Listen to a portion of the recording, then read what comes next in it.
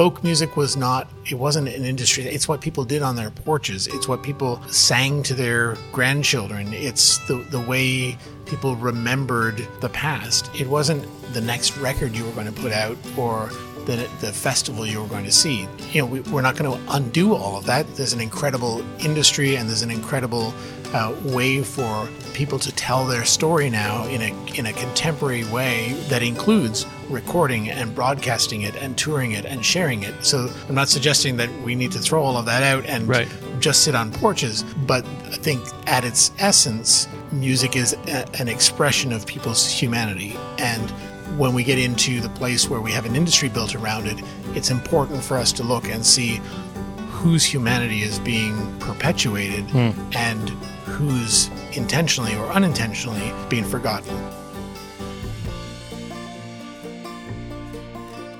In January 2020, the Folk Americana Roots Hall of Fame journeyed to New Orleans for the annual Folk Alliance International Conference. The meeting brought together the artists and supporters who keep storytelling alive and well, and it is a unique opportunity for all musicians of different generations and styles to listen, perform, and learn. Over the next 3 months, the Hallways team will bring the meeting to you through music and conversation, starting with the Executive Director of the FAI, Angus Finnan.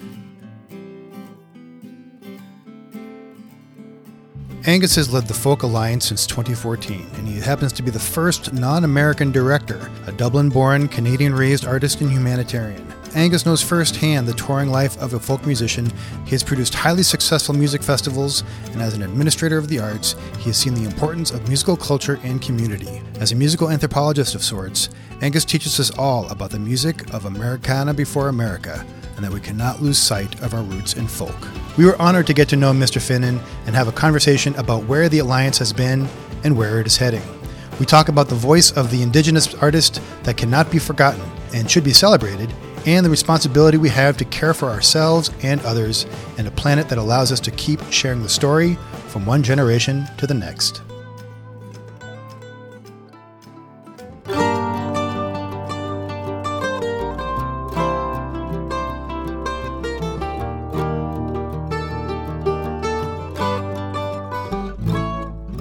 I hear of the Angus Finnan, and we're up, I don't know, I didn't know this place had 49 floors, but here we are. And thank you for all that you've done for the Folk Alliance to keep this going. No, my pleasure. It is really keeping it going. It's a legacy, and much of what we're doing now was part of the conversation 32 years ago when people gathered in Malibu to talk about whether or not there should be an alliance of all the folk festival and folk community members, and to be part of the story now 32 years later is an honor and I think a responsibility, because there are people here who were at that first meeting 32 years ago, and to see the community grow and diversify and come into its own again. I think of it not as a revival, but as a renaissance at this stage. And then we have people that are up and coming, and we have everyone from people in their teens and 20s on to Tom Rush. And I love the fact that what we've seen in the last couple of days is that there's a family aspect to this of learning from each other, but also teaching. When we talked with Ani DeFranco, it was very clear. She's absorbing everything her whole life as a songwriter, but she's a mentor Ani's a mentor to so many musicians, but she's also been a student of all the greats that were probably at that table 32 years ago. You're from Ireland initially, right? Or? Born in Ireland, raised in Canada, and then moved down to the States 6 years ago to take on this role with Folk Alliance. Yeah. When you think about you and music and your own roots, what do you think about? Yeah, it's interesting. I mean, I with a name like Angus Finnan, when I started into music, I avoided doing Irish music because I didn't want to get stuck doing that. But at the same time, I was searching for, as the eldest son in a immigrant family, not knowing my own place inside the culture of Canada, you look to, well, what's the story? What's the story of my family looking back? So although I don't have memories of Ireland, I was acutely aware that my parents were from a different place. And so it was the songs that they sang, and they weren't great singers. They sang songs because it was memory of a place, and it was stories. And They sang stories. Exactly. Yeah. And I had visceral and visual images of this place that I was from through song. So to me, it was less about being from Ireland or there being Irish songs, but that songs had the power to tell a story and that it could travel across an ocean. And indeed, if you look at many of the songs that became traditional songs to the North American folk canon, there's a lot of that migration of music. I think for me, in my personal and professional evolution, it's also an awareness that I have to remind myself of, that because the folk music community and the music industry has been invented, managed, shepherded, controlled by a particular demographic, which includes European-based, even as North American residents, curators of that music, that there is often a definition of a traditional definition of folk that orients towards that view and that demographic. And white European. Exactly. Yeah. So even if it is the North American music, with some gray hair usually. Exactly. What that has done is create a certain us and them view of folk music, or the sounds of America that we, I think, at this time have to reconcile with the reality that there's traditional music that predates any traditional quote unquote music coming from America or informing the cowboyology of North America. What I gathered you were getting at was the indigenous element here, where what I'm struck with, and I was an anthropology major in college, and so I've always been fascinated with the way the cultures interact and cross-pollinate. And the fact that you have artists that we've talked with that bond in that label of indigenous, I think that's a really powerful thing, because there needs to be a home for that. It's long overdue. There's a need. There has been, just looking historically, it begins with erasure of indigenous peoples, whether that's under the title of Indian, Native American, First Nations. We use the term indigenous because we are talking globally, so we're looking at indigenous people and cultures, regardless of the country, and not U.S. specific. But in the context of Folklines and the music industry here, first of all, it's reconciling that there was an erasure, and that to this day has created this invisible status within America in particular. What's invisible? The music itself, or the tell me more about the that. idea. The race, the fact that the race conversation is primarily black and white, and it's not about reconciliation. Literally, truth and reconciliation with what happened in North America, and the erasure of the original inhabitants of the continent. So when you say invisible, it's because it's almost like the story has been washed away. Exactly. And there are vibrant communities here and cultures that continue. And it doesn't mean that an indigenous artist is representing tradition. There are amazing blues artists who are indigenous. So you're right. There is some tension around how one presents, because a panel of producers, we should be looking actively to ensure that an indigenous producer is present on that, not just having an indigenous producer on a panel about indigenous people in the music industry. So there's a place for each of those conversations, but they're very different conversations, and that only comes from not making the decisions as a white male leader of an organization that is typically structured around a particular nonprofit model serving a particular demographic. It's not my place to determine when we label it the Indigenous stage Right. or not. That comes out of conversation with artists and with industry and elders and trusted advisors to make sure that it's the right time. There will be a time when we won't need or want to have that title on a stage, Right. and it's not yet. Right now, it's important that we Yeah. proudly celebrate and welcome, while still asking Indigenous artists and industry where they want to be placed, as opposed to placing them on that stage because that's Right. how they are designated. It's like the token. Right. Exactly. I think what's fascinating is that having this conversation with you and thinking about that topic, I have to remind myself we're talking about music, because I love the fact that that's sort of the thread that is making this conversation happen. Because you can get people in a room together and have a panel discussion about the cultures and the history and telling the story, but there's something very relatable when it comes to the fact that it's being told through song.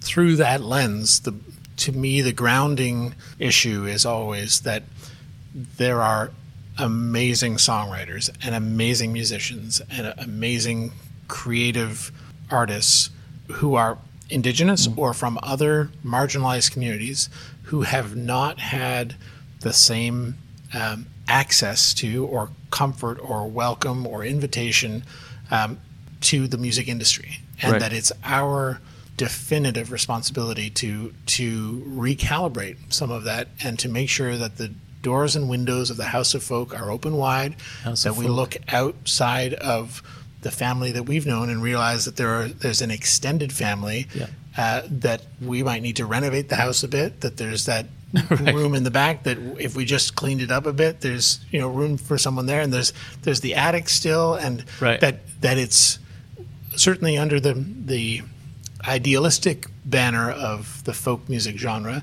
There's a social justice ethos at Yes. its heart that has shown up time and time again in the songs and artistry on picket lines and in civil rights marches and in the pacifist movement. And those good intentions are, they shone brightly at a certain time. They are a legacy of the values and good intentions of the folk music community. But I think the work for us to do now is to make sure that that the communities who have not had not just access, but That voice. not had the voice or felt comfortable not because the music industry was saying you're not welcome, but because as a community, as a people, they literally are still dealing with the trauma of the residential school system and the boarding school system, or enslavement and all of the systemic things that are still inside society politically, economically, through education, and on the streets of modern North America that have created a divide. And that, when you're living with that and you try and penetrate the music industry of Nashville, New York, LA, in terms of not a marginalized or boxed in definition of your Right. craft, there are issues and obstacles that we must address as an organization. It's not about having people come into the thing that we have built, but actually considering whether the thing that we have built needs to be renovated or reconstructed, because That house. and that's, I mean, I'm talking about the definition of a genre, but I think there is something existential to the idea of categorizing music. I mean, folk music wasn't an industry. It's what people did on their porches. It's what people sang to their grandchildren. It's the way people remembered the past. It wasn't the next record you were going to put out or the festival you were going to see. Those are all captures of a concept. And I Right. think, we're not going to undo all of that. There's an incredible industry, and there's an incredible way for people to tell their story now in a contemporary way, whether that's traditional music or contemporary material, but that includes recording and broadcasting it and touring it and sharing it. So I'm not suggesting that we need to throw all of that out and just sit on porches, but I think at its essence, music is an expression of people's humanity. And when we get into the place where we have an industry built around it, it's important for us to look and see whose humanity is being perpetuated and whose has intentionally or unintentionally been forgotten. Because in the perpetuation of that culture, it normalizes a certain voice forever. That there's more to be gained from having more diversity in the complete expression of what folk music is for all of us. There was a band that came in a couple hours ago that is from Chicago, and they have all shapes and sizes, different ages, black, white, and there was a woman of color there as well. It might have been from Hispanic origin. But I think it's really interesting to see some different backgrounds coming together and creating a sound. And to me, that's sort of like again, the microcosm of what we're trying to express. The Folk Alliance gives the opportunity for that as a family, which I've seen on a broader scale here, is there's a real connection that people have to each other, which is a bond that I think it's almost hard for some people to go back to their lives and to explain that to others. Yeah, I mean, the academic nature of this conversation and the philosophical nature and the industry nature of it all aside, once you put musicians in spaces together, their music becomes the common language. Right. And I think that's again one of the magic things that happens not just here at Folk Alliance, but in any sort of musical setting, including backstage at a festival. It's one thing to be performing for an audience. It's another thing to let your guard down and sit back and play with other musicians. And music allows people who have never met before to all of a sudden have a common language.